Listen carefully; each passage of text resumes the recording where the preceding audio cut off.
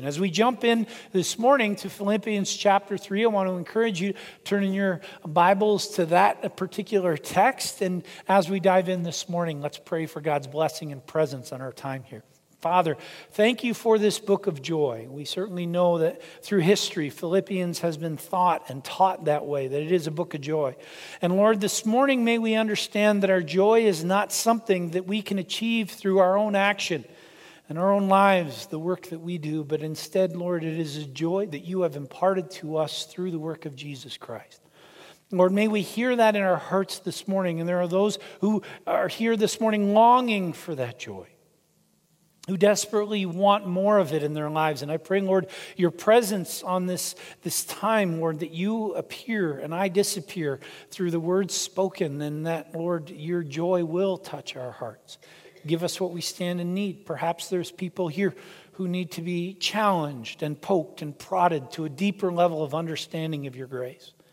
Lord, you do that work too. Perhaps, Lord, you're just simply meeting us to more fully experience your love and grace in all of our lives. Lord, equip us in all these things to experience your presence through the power of your word because of the work of Jesus Christ and the power of your Spirit. You're the only one who can do this. We pray you do it this morning. In Jesus' name we pray. Amen. How many of you have seen this bumper sticker? Anyone seen that bumper sticker around town? I remember several years ago, actually, when this bumper sticker came out. I saw it around town a couple times, and then I actually saw it on Marjorie Day. Marjorie, are you here this morning? Is she here somewhere? I saw her son. There she is. Hi, Marjorie. Marjorie had it on her car at the time. And I remember seeing it on her car and thinking, what is it exactly that Marjorie is advertising? Because I didn't get what this was. I thought that Hecky was a surf brand.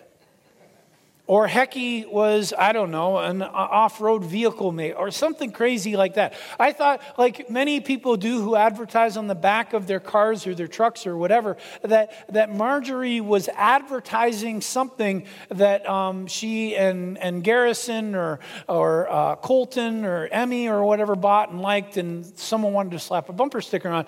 And finally, I asked her, I said, what's Hecky? And she said to me, Scott, it's not Hecky. It's he is greater than I. And then all of a sudden I thought about how much more holy Marjorie is than me.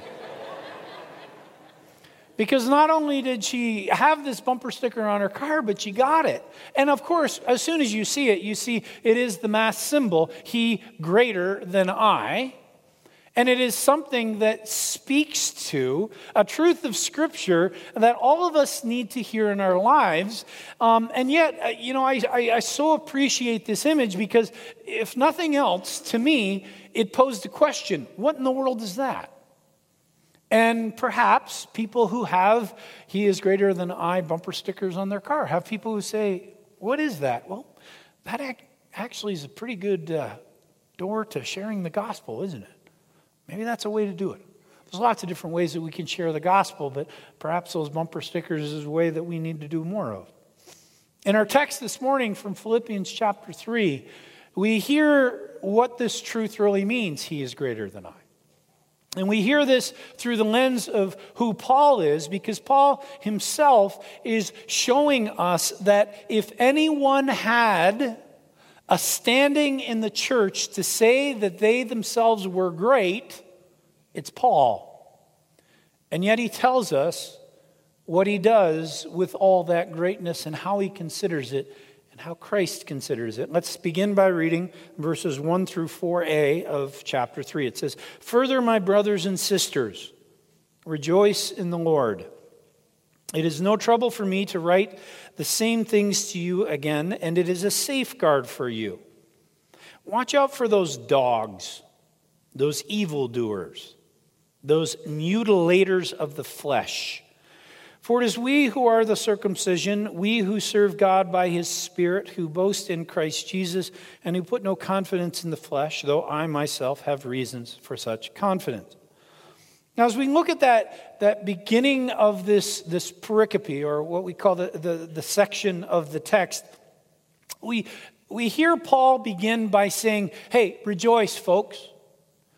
You need to live into joy. And we hear that calling certainly in Philippians over and over again. That's why it's called the book of the Bible that most spends time with joy. And we hear it elsewhere in the text. But it's interesting that he sort of juxtaposes or contrasts this joy stuff with something else. He gives them a caution. And the caution that he gives them is that they need to be cautious around mutilators of the flesh. Now, if you don't know your New Testament history, if you don't know well the book of Acts, or maybe you've heard it before, you're not making the connection, what you're hearing here is a discussion, or Paul is admonishing them to be careful about one thing in particular, and that is circumcision. Again, for those of you who may not know the story, in the Old Testament, the Jews, which Paul is, and he's writing to many Jews as well as Gentiles, but he's writing to Jews. In the Old Testament, God's people were marked by this sign, the sign of circumcision. The command was first given to Abraham. And all the boys needed to be, after a certain period of time, circumcised in order to be shown as part of the covenant of God. And when the New Testament comes and when Jesus comes, Jews are into their habits and they're not giving up their habits easily. So there's a big discussion at various times. And in fact, if you look at the book of Acts, I believe it's chapter 17, you're going to see there's this big discussion in this new thing called the church, whether or not circumcision still holds. Should a person who follows Jesus or a Christian then be baptized or be circumcised, And ultimately the church says no.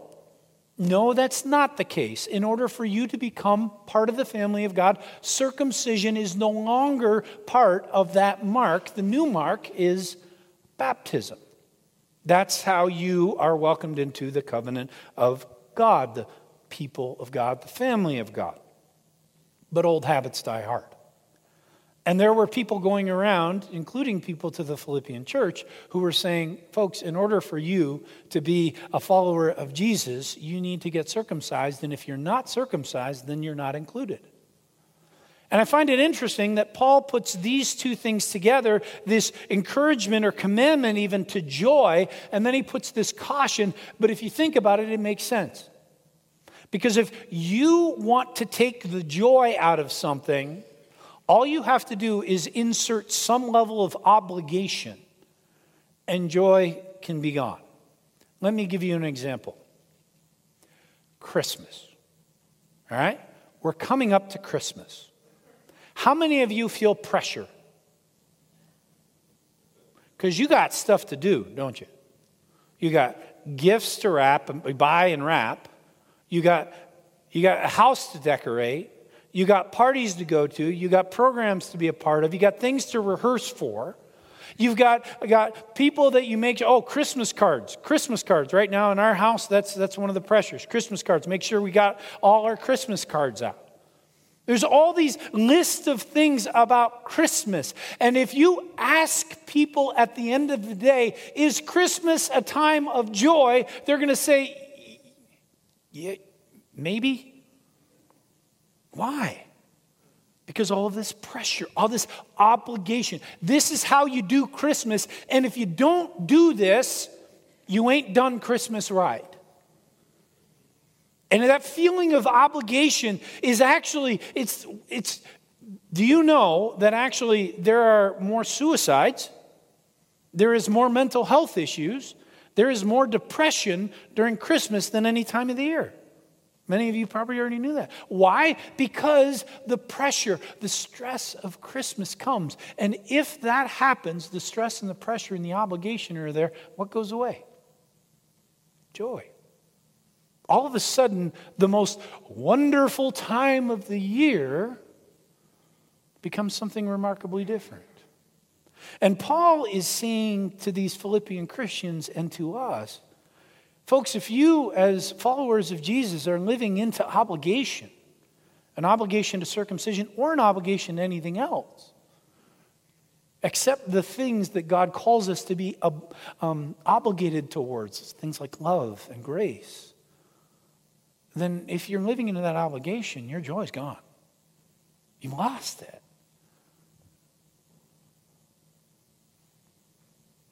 And he's also saying something about those who push it, who push the obligation on others. And what does he call them? You'll notice what he says here. He uses these words. Watch out for those, what? Dogs.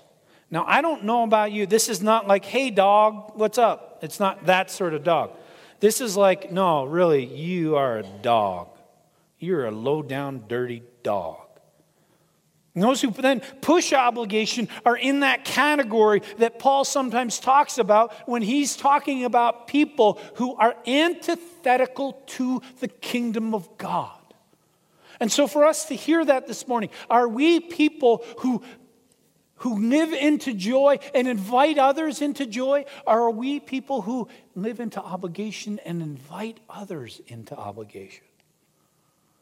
It's challenging to think about because we can do this sort of stuff a lot. Paul knows that, so that's why he writes these words beginning in 4b. He says, if someone else thinks they have reasons to put confidence in the flesh, I have more. I'm circumcised on the 8th day, of the people of Israel, of the tribe of Benjamin, a Hebrew of Hebrews, in regards to the law, a Pharisee. As for zeal, persecuting the church. As for righteousness, based on the law, faultless. What we would call Paul is simply this.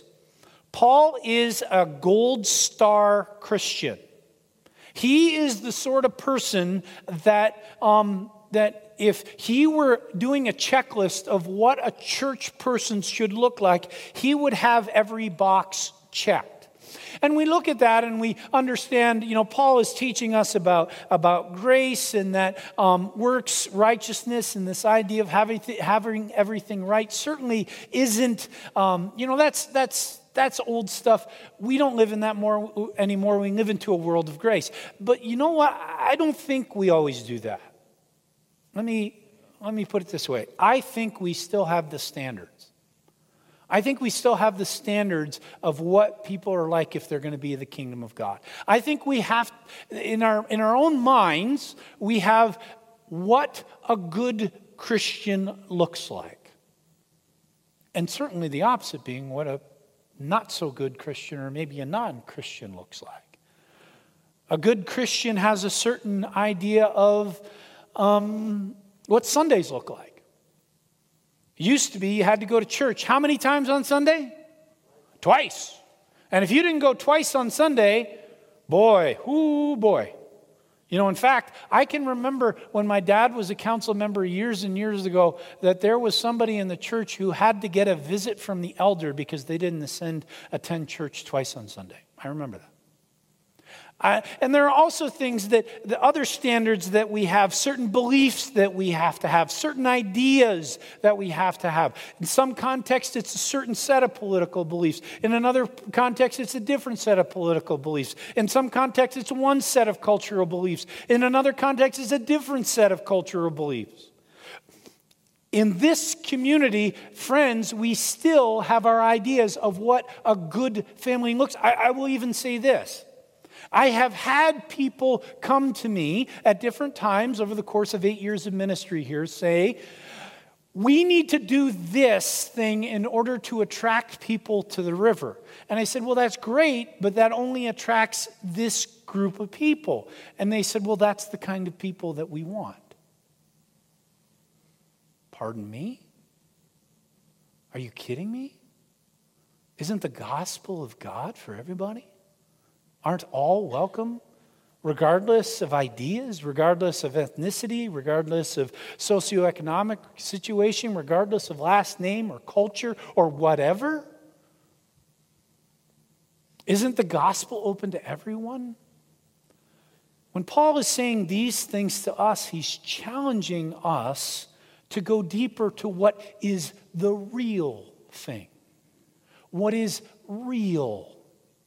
Inwardly, not outwardly. I'm going to show you a video to give you an idea of what I'm talking about. Please, sir, we've done what you told us. We brought you the broomstick of the Wicked Witch of the West. We melted her. Oh, you liquidated her, eh? Very resourceful. Yes, sir. So we'd like you to keep your promise to us, if you please, sir.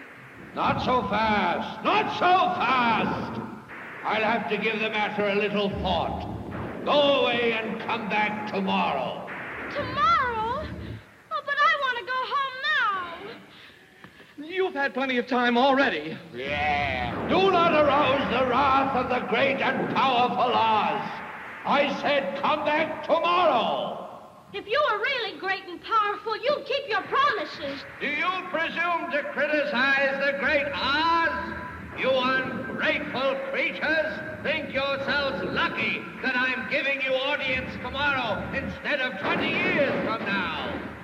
Oh, The great Oz has spoken. oh, Pay no attention to that man behind the curtain. The great Oz has spoken. Who are you? Oh, I am the great and powerful Wizard of Oz. You are? I don't believe you. No, I'm afraid it's true. There's no other wizard except me. you humbug! Yes, it's exactly so. I'm a humbug. Oh, you're a very bad man. Oh, no, my dear. I'm a very good man. I'm just a very bad wizard. Classic film, Wizard of Oz. And here, all of a sudden, the outward stuff of the wizard is taken away. And what is left, he makes this statement, I'm a really good man, I'm just a really bad wizard. When we begin to look behind the curtain of ourselves and of others, we understand then that it is about what is inward. And the wizard didn't have the power that he was claiming, even though on the outside it looked like he did. For us to understand that, for us to look at the inward power that the gospel of Jesus Christ has given to us and move beyond the exterior. Not just of ourselves, but then also of others.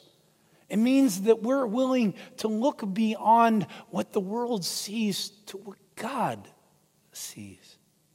And what God sees in each image bearer, because all of humanity is called to as an image bearer of God. We can see in that image bearer of God something beautiful, something worthy of God's grace and God's love.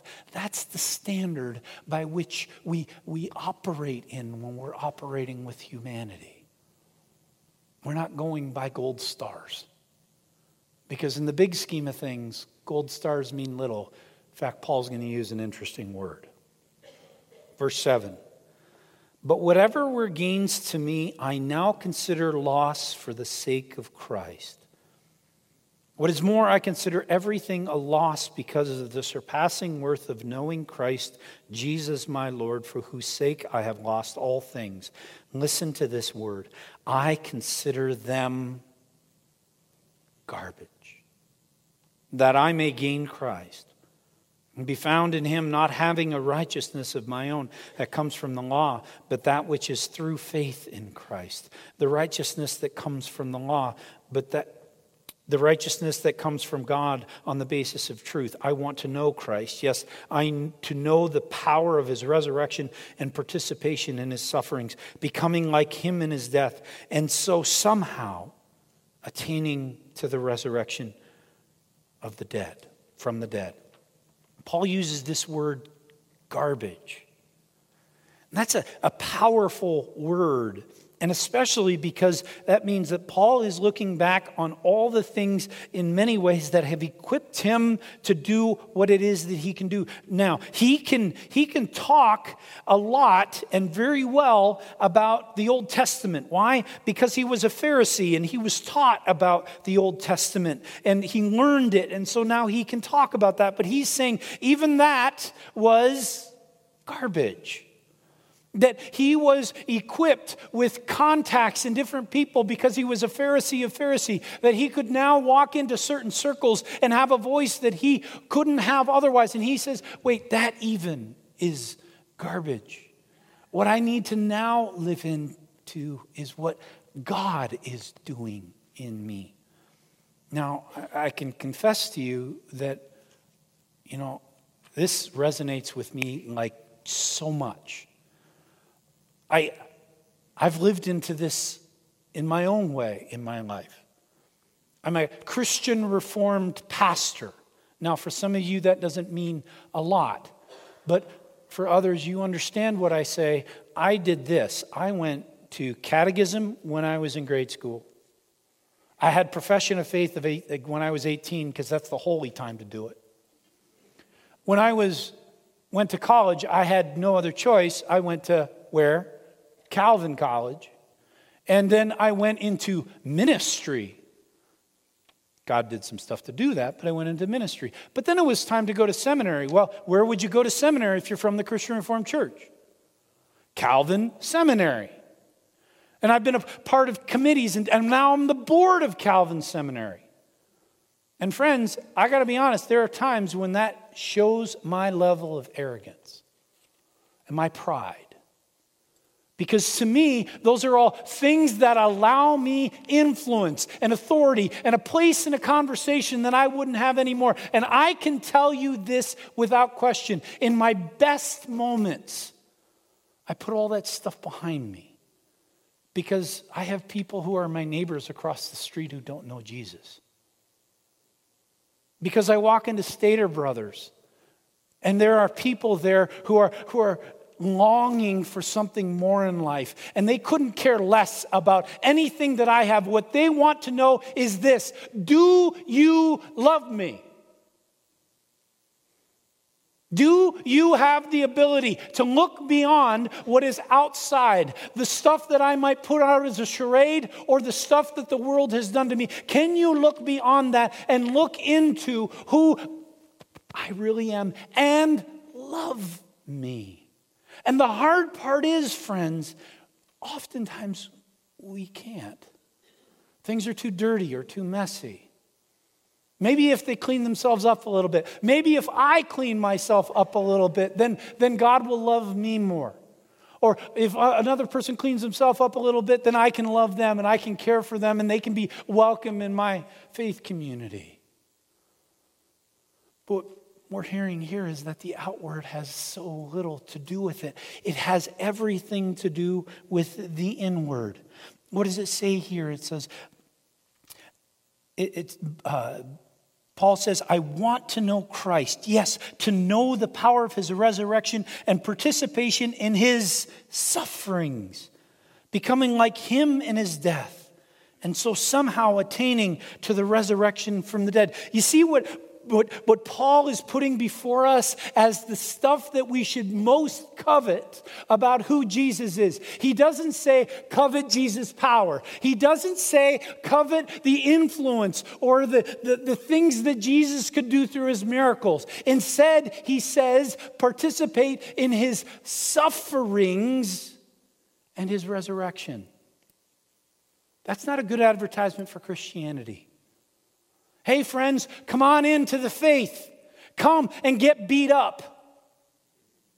Come and welcome into the pain of being rejected by the world. Come, and because you are willing to consider all things of this world as things that moth and rust destroy, and you're going to build up your treasures in heaven, which are built up with love and grace and respect and encouragement and love for each other, that sometimes you're not going to have enough. Your bills may not get paid all the time. And if you do have enough money, that money is called to you by God to give away with great generosity and joyful hearts. It's a completely different image than what the world has. And so it's hard to invite sometimes people into that, because what Paul is calling us to participate in here in the life of Jesus is the hard stuff. But here's the thing, that hard stuff has power. And when we hear the gospel message, one of the great comforts is that Jesus was willing to live into our own pain and our own suffering and even die for it. That's the hope of the gospel. And when we are then willing to do that in the lives of others, when we are willing then to make that the primary focus of our own lives, not worry about the exterior or the outward stuff, but the interior presence of Jesus Christ in us stuff, that's power. Because it means that this world doesn't have that influence on you. It means that when you watch, every single commercial right now about how much you need to go out and buy and get, that you say something like, I don't need that. Because if I need that, what is need? What is need? What is that? What kind of word is that? Need is a word of obligation. Did we hear obligation earlier on in the service? What does obligation steal? What does it steal? Obligation steals joy. And so much of what the world says to us, especially during this time of year, is simply this: here's what you need to be happy. That's the reason why Philippians is the book of joy, because Paul is encouraging us to step beyond the things that steal it and move into the things that bring life. Come in, Jesus. Come and make me new. Let me see the world with the eyes that you see the world. Let me look beyond. When I drive down Redlands Boulevard and see anyone on the street, that I can look beyond what is outward to what is inward, where your image dwells, and see them with your eyes of love. Actually, that's not as hard for me. Highway 91 is much harder for me to see the image of God in other people. That is a place where me and God have lots of conversation. Let's close the passage in verses 12 through 14. Not that I have already obtained all this or have already arrived at my goal, but I press on to take hold of that for which Christ Jesus took hold of me. Brothers and sisters, I do not consider myself yet to have taken hold of it, but one thing I do, forgetting what is behind, straining toward what is ahead, I press on toward the goal to win the prize for which Christ has called me heavenward in Christ Jesus. Now there is this wonderful little phrase there that I want you to grab onto. It says there that Christ takes hold. And I was thinking this week, how do I transmit that image to you? And it's the wrong time of year for this image because it's a summertime image, unless you're crazy or Canadian visiting Southern California. If you're crazy and Canadian visiting Southern California during this time of year, you go to the beach and you swim, because that's what Canadians do when it's cold weather. They don't care about that stuff. They just want to swim in the ocean. If you go into the ocean, and let's say there's a riptide, and you're swimming and you get caught up in the riptide, what do you hope happens? What do you hope? Lifeguard, all right? And when a lifeguard comes, if you've ever seen this, Kristen and I have spent enough time at the beach, we've seen this a couple times. Here's what happens when a lifeguard comes out to you. In an ideal world, they come out in the jet ski with another guy behind them, and then they rip out on a jet ski, and that swimmer, the rescue swimmer, drops in beside you. And if they're going to really rescue you, let's say you're 10 yards away from where the jet ski is, because the breakers and stuff like that. If they're really going to rescue you and you're really tired, what are they going to do? What's the pose? Does anybody know what the pose is? They give you a little bit of a headlock from the back. Anyone ever seen this? They get a headlock from the back. So imagine I'm laying like this because I'm drowning and I'm going to die. And a lifeguard comes behind me over here, gets me in a headlock and begins to swim the other direction. What is he doing? He is taking hold of me because I am powerless. I have been tired out by the rip. I have no ability to save myself. To take hold of me and bring me to safety. That's the image that we have here in this text of Christ coming and taking hold of those of us who have no ability to do it. It's one of the reasons why Paul says, I put all those other things behind me. I forget what was before, and I strain towards what is ahead. No matter how good it was, no matter how bad it was, I put it behind me because I need Christ to do his work to take me in whatever direction he's going to go. It means that we don't rest on our laurels and we're not consumed by our failures. That's why he says, forget. Forget all this stuff and allow God's Spirit and his presence in you to make you new. Every day, new every morning, oh God. Give me new eyes every day. Give me a new heart every day. Help me to forget the great things that I have seen in this world, and help me forget the horrible failures that I've had, because I know with you there are so many more beautiful things to come. And if I rest on laurels, I'm going to miss it. I'm not going to have that level of anticipation. I'm not going to have that excitement because I'm going to look back and say, oh, but that was great. I don't think I'll ever see anything like that again. Guess what? You know what's ahead? The new heavens and the new earth. You ever seen anything like that? You know what's ahead? Ahead is people who for the first time commit their lives to Christ. You know what's ahead? Ahead, we will be standing here in this church and watching children be baptized into the covenant of God. You know what's ahead? Ahead is kids and adults and different people lining up here at different times and saying, yes, for the first time, I want to follow Jesus and be a part of the community of faith.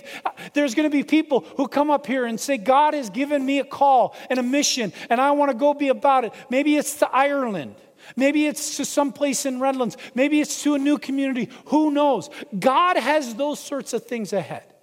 God has messages that are going to come from this stage by Pastor Mario or myself or John or Bill or whoever. And you're going to hear the gospel presented in powerful and beautiful ways. Maybe even other people are going to come up here. You're going to hear in weeks ahead and in months ahead and years ahead, deacons come up here and say, here's what's going on in the kingdom of God. You're going to hear ahead all the new things that God continues to do in his kingdom, because our world needs redemption. And God's never going to stop working. And he wants you and I to be a part of the work. So look ahead. Look ahead. Maybe it's almost like looking ahead this way.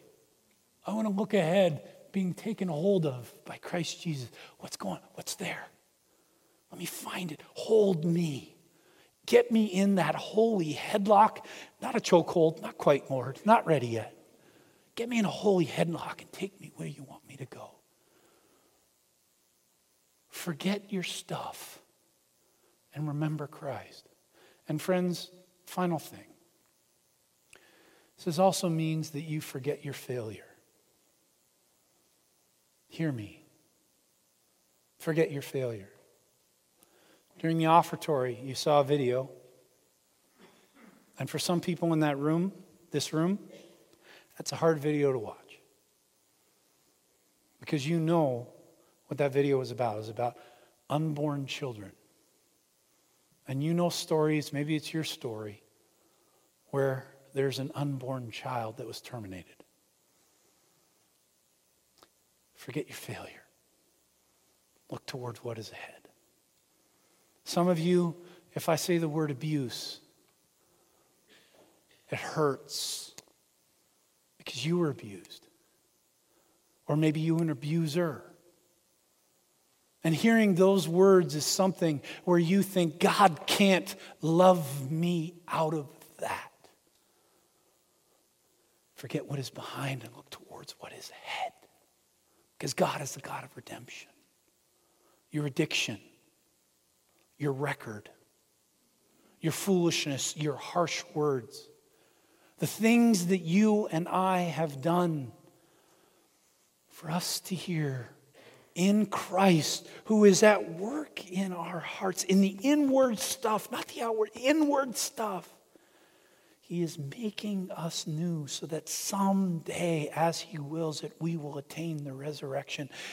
Let's look ahead towards that, friends. Forget what is behind. Look ahead towards what is ahead. And see it with the eyes that Christ has given us to see all the world as full of people who bear the image of God. Would you pray with me?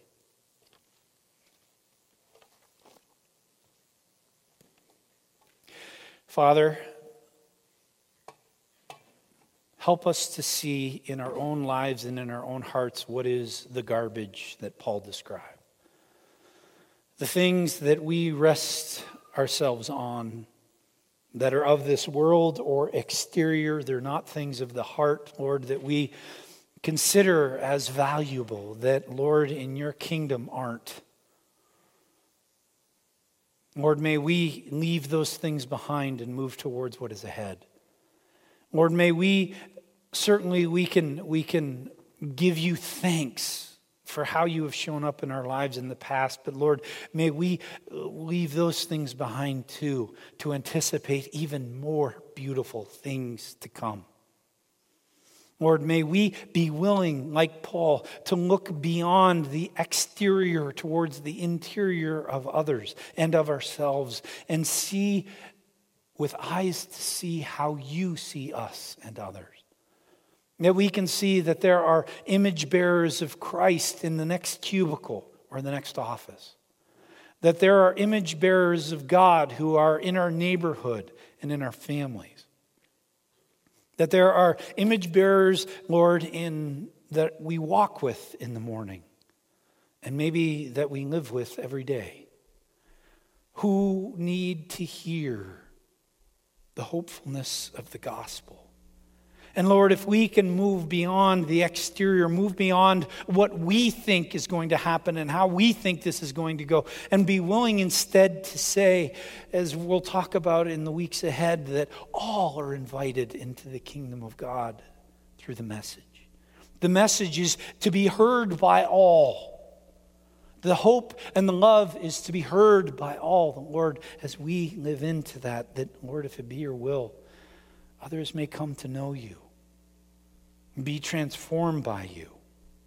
Lord, may we have that courage, because it's courage that we can't do. We need you to take hold of us, wrap us around the neck, and take us where you want us to go. And Lord, may we be willing to kick along with you and not against you. May we be willing to have eyes to see and ears to hear the new things that you will do in the days ahead. And when they come, that we can give you thanks for them. In Christ we pray, amen.